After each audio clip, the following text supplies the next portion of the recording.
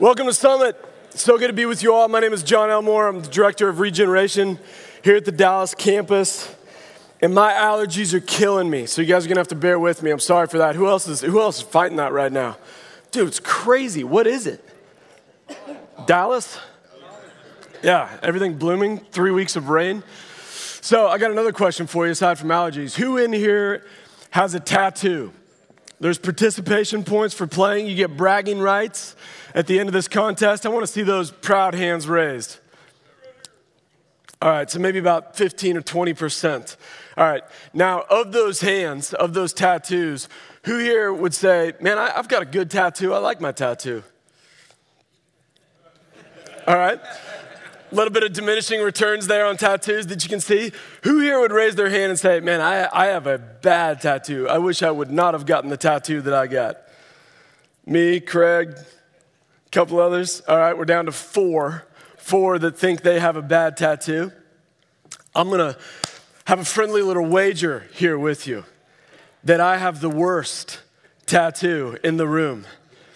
I firmly would stake my tattoo money on that. What do you guys think?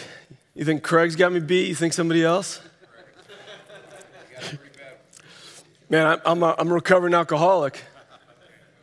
All right, let me show you a picture. Here is my tattoo. Y'all, I got kitten written on me. That's horrible. 14 years ago, I walked into a tattoo parlor in Austin, Texas off 6th Street, drunk out of my mind before the Lord had rescued me out of that, and I got kitten tattooed on me. Guess where that is? It's on my right butt cheek. That makes it even worse. It's not even someplace that's cool. You can't put that anywhere that would be cool. And I think the tattoo artist was drunk too. Look at that middle T. I'm like, what did you do to me? Once I sobered up. Man, that tattoo was for a girl, and I didn't meet Laura until 2011, and I got that in 2004, so that means Laura's not kitten. And I got married with kitten on my rear to Laura, so that's a problem. Now, here's the bad news, is that's not even the full tattoo, there's more to it. So show them the next slide, let's zoom out a little bit. Dude, what do you do with that? Oh man, I used to do prison ministry, and I'd walk into the prisons and I would do that same thing. I'm like, who here's got a tattoo? And they all do, because they got time on their hands and paper clips and Bic pens, and so they're just doing prison tats all day. So they all had tattoos. I'm like, I guarantee you got a worse one. They're like, no way, Tony's got a worse one. Look how they messed his up. And I'm like, no, mine says kitten. And they're like, dude, you can't say that in here. You can't say that. I would never show it to them. I said I was a recovering alcoholic, not suicidal or had a death wish. But you're like, why are you telling me about this tattoo? And by the way, I put it in black and white for your benefit. I figured you didn't want to see the flesh tone of my rear. So why showing you this horrific image that you can't unsee in your mind right now? Why would I do that to you? Why the sensation of vomit in the back of your throat? Because today I want to talk about the reality that defines us. The reality that defines us, what the things that we or the world or that others have written upon us that define us. Because y'all, at that stage in my life, back in 2004, when I got that little work of art, that defined me. Because I had the girl that I was like, man, we're gonna be together for the rest of our lives. We're gonna get rich quick, retire early, travel the world. That represented everything about my life, just the foolishness, the just spontaneity to do impulsivity, compulsivity, just stupidity. I was a biblical fool in every sense, and my world rested upon what I made, what I did, where I lived, what I could do by our own, who I was with, the girl that was on my arm, how hard we could party, and then how much we could work. To prove that we weren't just screw-ups, but that we could actually accomplish something in spite of just like the crazy living. And that was my life. And it evaporated in a second at the age of 30. I've shared my testimony in here before, but that house of cards crashed down. And when it did, my reality did along with it. and ended up with a gun to my head because my reality wasn't worth living anymore. But someone else wrote a new reality upon me and changed everything. And that's what Romans 5 is, I firmly believe, as we talk about the reality of the past, the present, and the future. And that's what we're going to walk through today. And I couldn't change myself. Someone had to change me. And so let me pray for you, for us, as we discuss this today, because my words will be in vain apart from the Spirit. So, Lord, we are yours, this time is yours, this morning is yours, every day that you have ordained before one of them came to be. And we thank you, Lord, that no matter what reality that has been written upon us, that we have written ourselves, that the world has placed there, that if we are in Christ, then our reality is yours. And our reality is unshakable and unchangeable and secure with you forever. So Lord, speak today by your word, by your servant. I long to do your bidding and Lord, we didn't wake up at 6:30.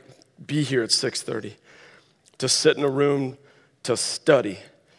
We came here to be changed by the living God, by the living word. So Lord, your will be done. In Jesus' name, amen. Today we're in Romans 5 as you track along in Summit, and big chapter.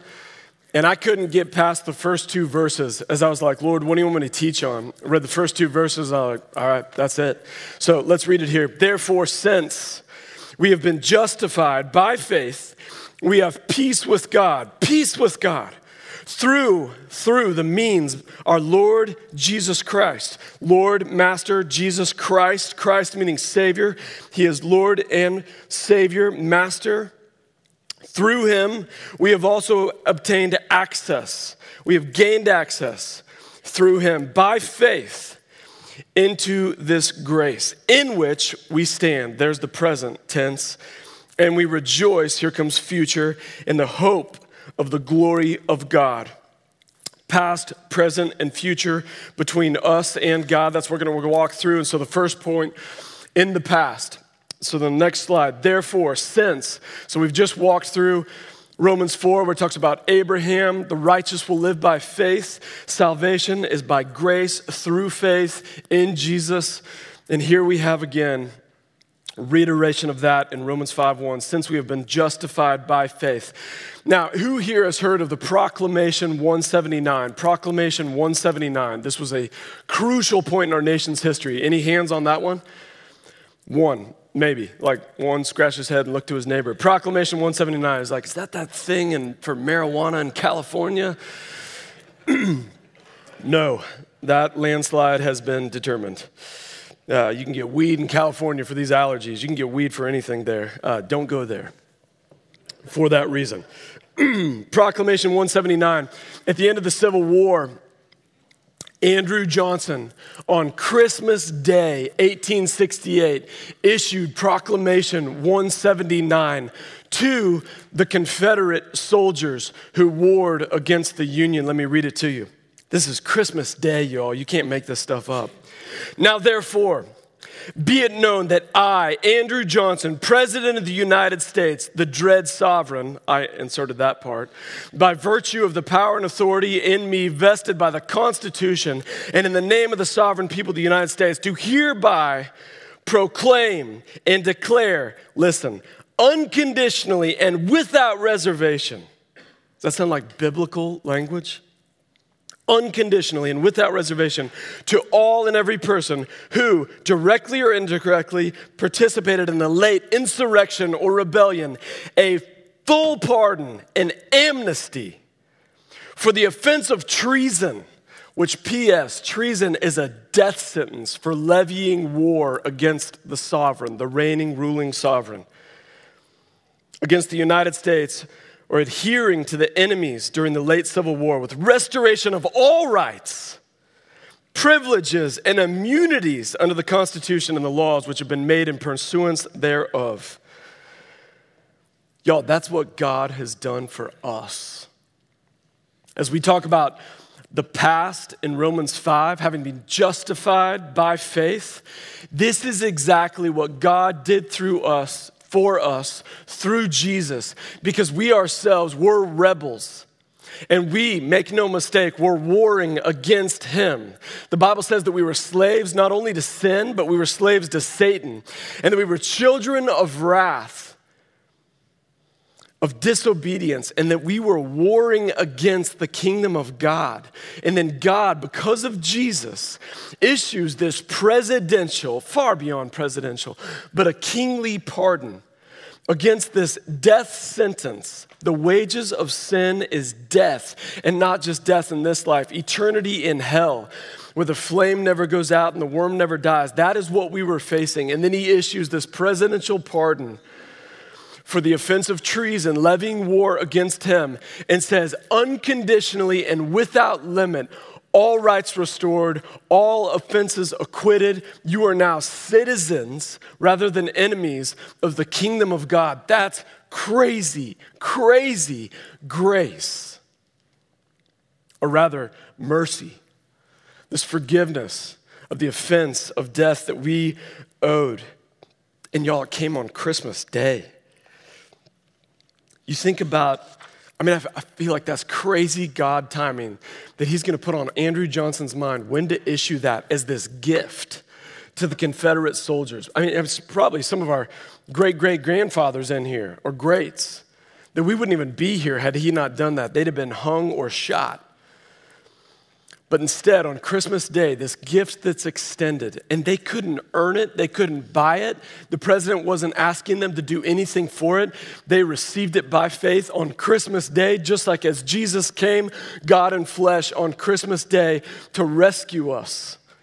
The presidential pardon, the kingly sovereign pardon of God coming down to live that sinless life, die for us in our place for the treason, levying war against God, be raised again on the third day that we're about to celebrate here at Good Friday and Easter next week, that we could become citizens, all rights restored. Rights restored, it's not just forgiveness, it's the imputed righteousness, gifts given from the Holy Spirit, and that we would not only be saved, but that we would be sent now ambassadors on his behalf. That's crazy. Only God does that, justified by faith. Now the by faith part, as we said, you can't earn it, you can't work for it. The Confederate soldiers needed only receive it. But I want to tell you, you got a picture there of another fellow. That's not the early days of Abraham Lincoln. That's not somebody Amish. What's up with shaving the mustache along with the beard? It was in vogue then. But that's a guy named George Wilson. Anybody heard of George Wilson? Nobody's heard of George Wilson because he got kind of erased from history because he was a fool. He was a complete fool because in a similar fashion, George Wilson in, 1829, he and his accomplice were bank robbers and train robbers. They would board mail and bank trains, rob and murder. And so he was found guilty of these capital offenses for murder and was given the death sentence. His accomplice immediately went to the gallows. But George Wilson had friends in Washington. And so they then petitioned Andrew Jackson, not Johnson, Old Hickory, stern, firm guy, justice. But because of the friends petitioning him, said, all right, on his behalf. Think about prayer, the analogy of prayer for those who stand in condemnation, that we can now go on behalf, praying to the sovereign for them, that they might be issued a pardon and receive grace. So the friends in Washington of George Wilson, who was a bank and train robber, petitioned Old Hickory and say, you got to pardon this guy. Please don't kill him. He's our friend. And so Jackson says, all right, we'll give him 20 years. We won't kill him. Presidential pardon. George Wilson rejects the presidential pardon and goes to the gallows and dies. Because he's like, no, I can't earn it. I can't work for it. I'm too proud to receive it. And took the death sentence rather than a presidential pardon. This gift, justified by faith from Romans 5:1, again, you can't earn it, you can't work for it, and pride is what will keep you from receiving it. If there's anyone in here who has not received the free gift on Christmas Day of salvation of that presidential pardon, If you do not receive it by faith, you will not receive it at all. And you will get the death sentence due to you because of sin. That's the bad news, the truth of justice. But there is a pardon awaiting you through Christ. But if you are in Christ, it says, have been, past tense, justified by faith. And if that's the case, then your reality is you are secure, justified, meaning you are right with God. Now that citizen, all rights bestowed upon you. And your past, unlike my tattoo, has now been justified by that reality, that you've been justified by faith. That is your reality. Your past justification that will last all the way through sanctification into glorification. That is fixed now. Your past determines your reality in Christ. The next slide, in the present, we have peace with God through our Lord Jesus Christ. Through him, the means by which we also have obtained access by faith into this grace in which we now stand. It says peace with God. I remember when I was drunk down in Austin, one of my buddies was like, man, what do you think the aim of life is? Like we're, pontificating out there, having drinks. And he's like, what do you think this is all about? And I remember I said this. I said contentment. Like to find contentment in the world, that was the ache and longing of my soul. I was trying to find it in women, work, status, alcohol, anything. But that's what I was thinking. It was like, peace, man, I want peace. This void that I feel, that's what everyone is searching for. Everyone. Whether you're a Christian or not, everyone is searching for peace. We're grasping for it in this world. We have a God-shaped void that will never bring us that peace and contentment aside from him. Augustine said we are restless until we find our rest in him. And here's the thing, is that once we're Christians, once we've placed our faith in Christ, having been justified by faith, we still on a daily basis will try to find peace in other means, outside of God. Even though our salvation is fixed, finally, with God, having been justified, in the present tense, we will still try to find peace on a daily basis. There will be a fork in the road because of stress or anxiety or an argument with your wife, or boredom, or you lose your job and you're in between, or financial stress, or whatever it may be. And you'll try to find that peace that you're longing for, and you will find that either in God, the Creator, or in the created, in porn or pleasure, measures, treasures, and pleasures. And so it's finding that peace with God, in God. There's a story about Mephibosheth. He was the grandson of Saul. So you had King Saul, the first king of Israel, his son Jonathan, who was a friend of David, and then his son Mephibosheth. And so when David takes the throne, and you remember there was quite a bit of contention between Saul and David, with Saul trying to kill David on multiple occasions. When David took the throne, and Saul and Jonathan at that point had died against the war with the Philistines, David takes the throne and he asks this question of his servants: is there anyone of the house of Saul that is still living? Now, in ancient Near East culture, when someone asked that question, the reason why was, I am going to kill off any of the remaining heirs of that kingly lineage, lest they rise up and try to assume the throne that is rightly theirs.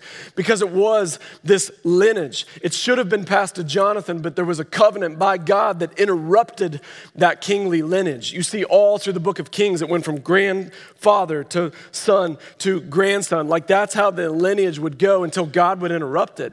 And so when a king would ask that, is there anyone remaining?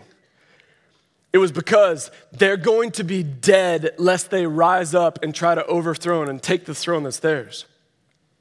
And so they say, well, yes, there's one.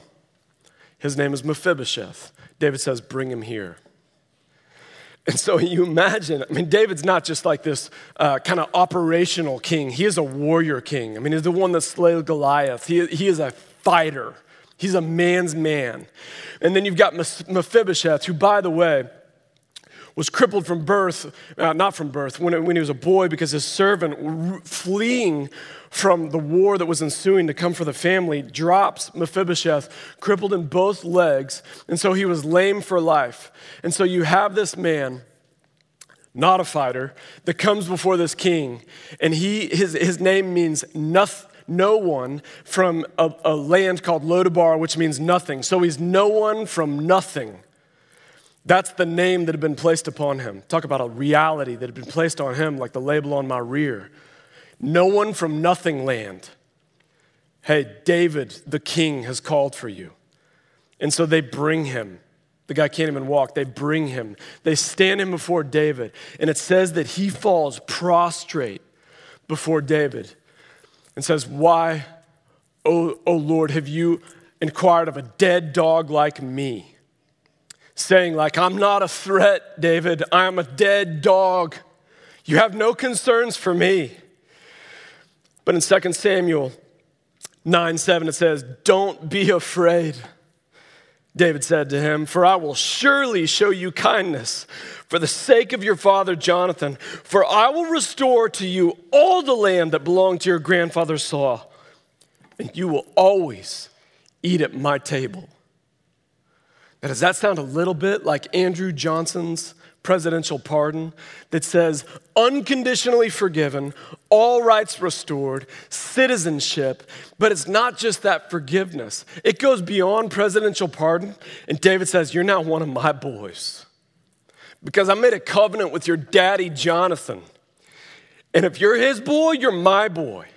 And so my land is your land, and my table is your table. Y'all, that is what Jesus has done for us. Peace with God.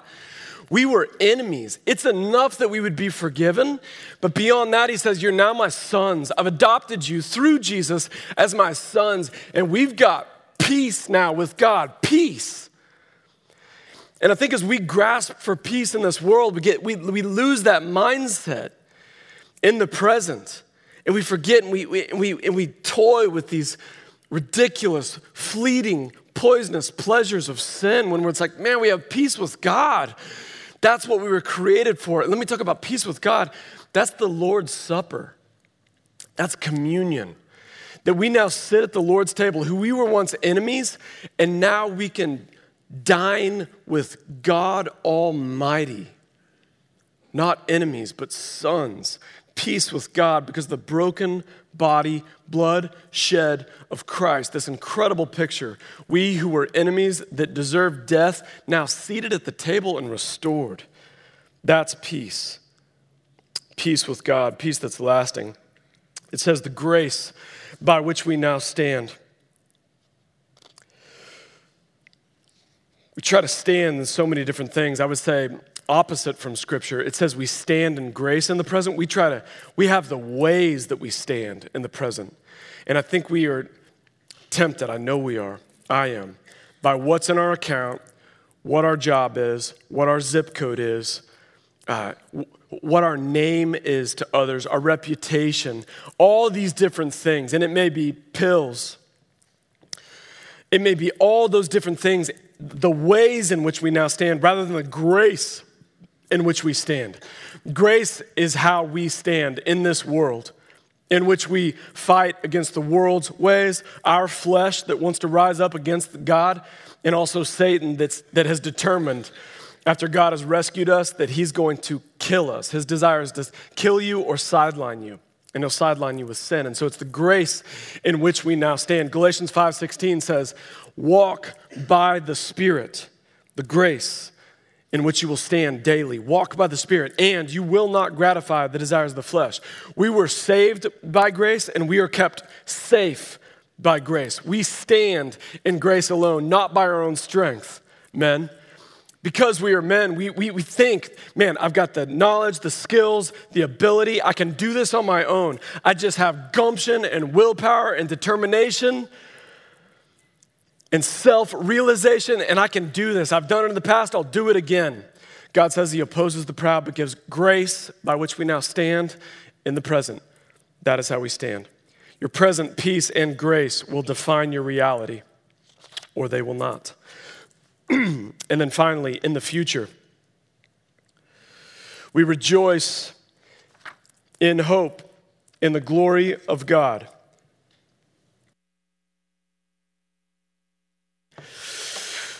Rejoice in hope. Why the wedding picture? This is July 16th of 2011, Laura and I's wedding day. And y'all, at that point in time, prior to that wedding, when I met this girl in Tyler and knew, like, man, that's it, I'm gonna marry her. From that day on, like, set myself apart to marry her. I was in seminary. My daily budget was $2.75, no joke.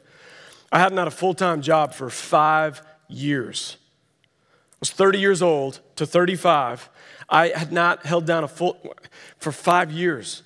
I was working little part-time things because I was pursuing my seminary degree and other ministry tracks, and my daily budget was $2.75. If I wanted to take Laura on a date, I couldn't spend any money for like 10 days if I wanted to buy her dinner. To then drive out to Tyler where she was working at Pine Cove.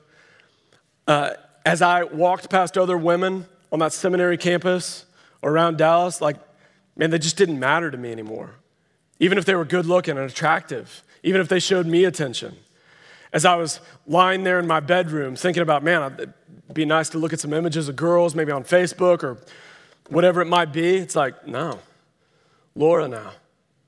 And then especially we got engaged, and it's like, man, now it's like a determination, like, all right, I am going to marry this girl. I need to provide for this girl. And so I'm interviewing, I'm petitioning God, like, Lord, you've got to give me a job. You called us as men to provide for our wives and families one day, and so you have to provide a job. That's a promise of yours, not mine.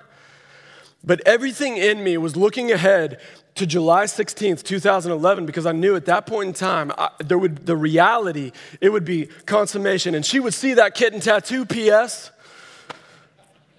What am I gonna do about that? I gotta save up my $2.75 so I can get that tattoo covered. Everything was all about that coming day.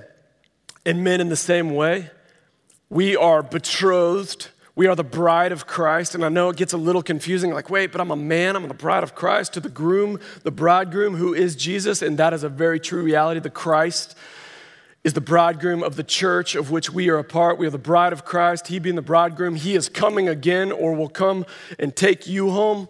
But one day there was a 7/16/11. There is a wedding day where we will be face to face with Christ.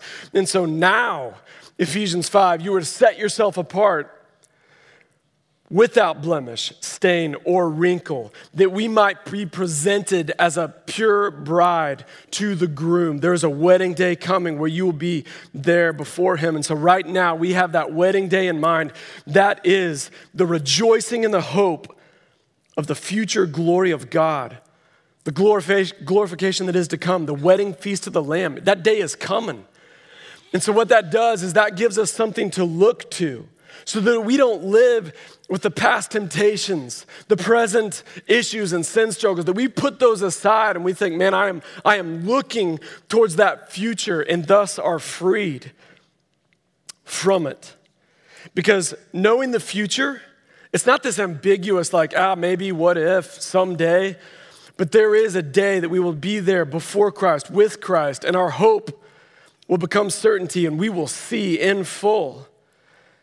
We'll be united with him. And so living with that present mentality gives you singularity of purpose today.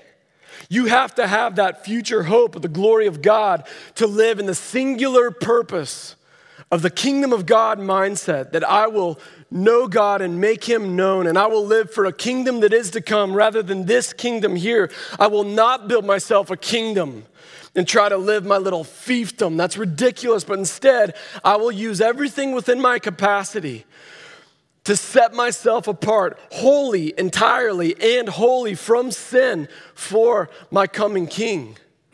With singularity of purpose is the grace in which we now stand. We rejoice in the hope of the glory of God. You remember that terrible kitten tattoo? Well, I got it changed recently. And you see a picture of it here. there are very few words that rhyme with kitten. And so I was like, well, bitten? No. I put an SH in front of it and thought maybe an arrow. And then I was like, no, because I've been saved now. And I was like, man, written. Because my ownership has changed.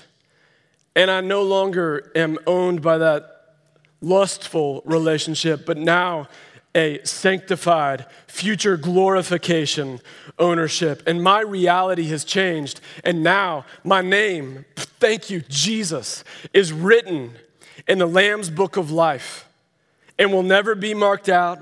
It says in Isaiah, my name, your name, if you're in Christ, has been inscribed on his palm. We are written. And that defines my reality in every decision that I make. I'm not perfect, guys. I was at a lunch yesterday staring at a whiskey advertisement. Distillation, pouring it over a single rock. And I'm like, just staring at it. I'm like, what am I doing? And I remember my name's written. And I pull back and I talk with my buddy Matthew Lopez, who's a regen leader, and we're sitting there talking about the Lord, and I'm reminded that my name is written and that defines my reality. My past justification, the present grace in which I now stand, the future hope and the glory of God, and that defines mine and your reality. So men, let the truth of Romans 5 that Jesus wrote for you and upon you in Christ define your reality. Let me pray. Lord God, I pray that as we go out from here and we discuss the questions that you've given us, as led by the group, I pray that we would be honest with ourselves and each other and with you, and that this wouldn't be a Bible study, Lord. How ridiculous would that be? The Pharisees were so guilty of Bible study. But that this would be a soul study by the Bible, that your living and active word would reveal what is within, that we would have the holy courage and humility to share everything that needs to come into the light, that we could be set apart wholly unto you. So Lord, use this time, and may we be men who love Jesus more than ourselves. Be glorified as you sanctify us. Amen.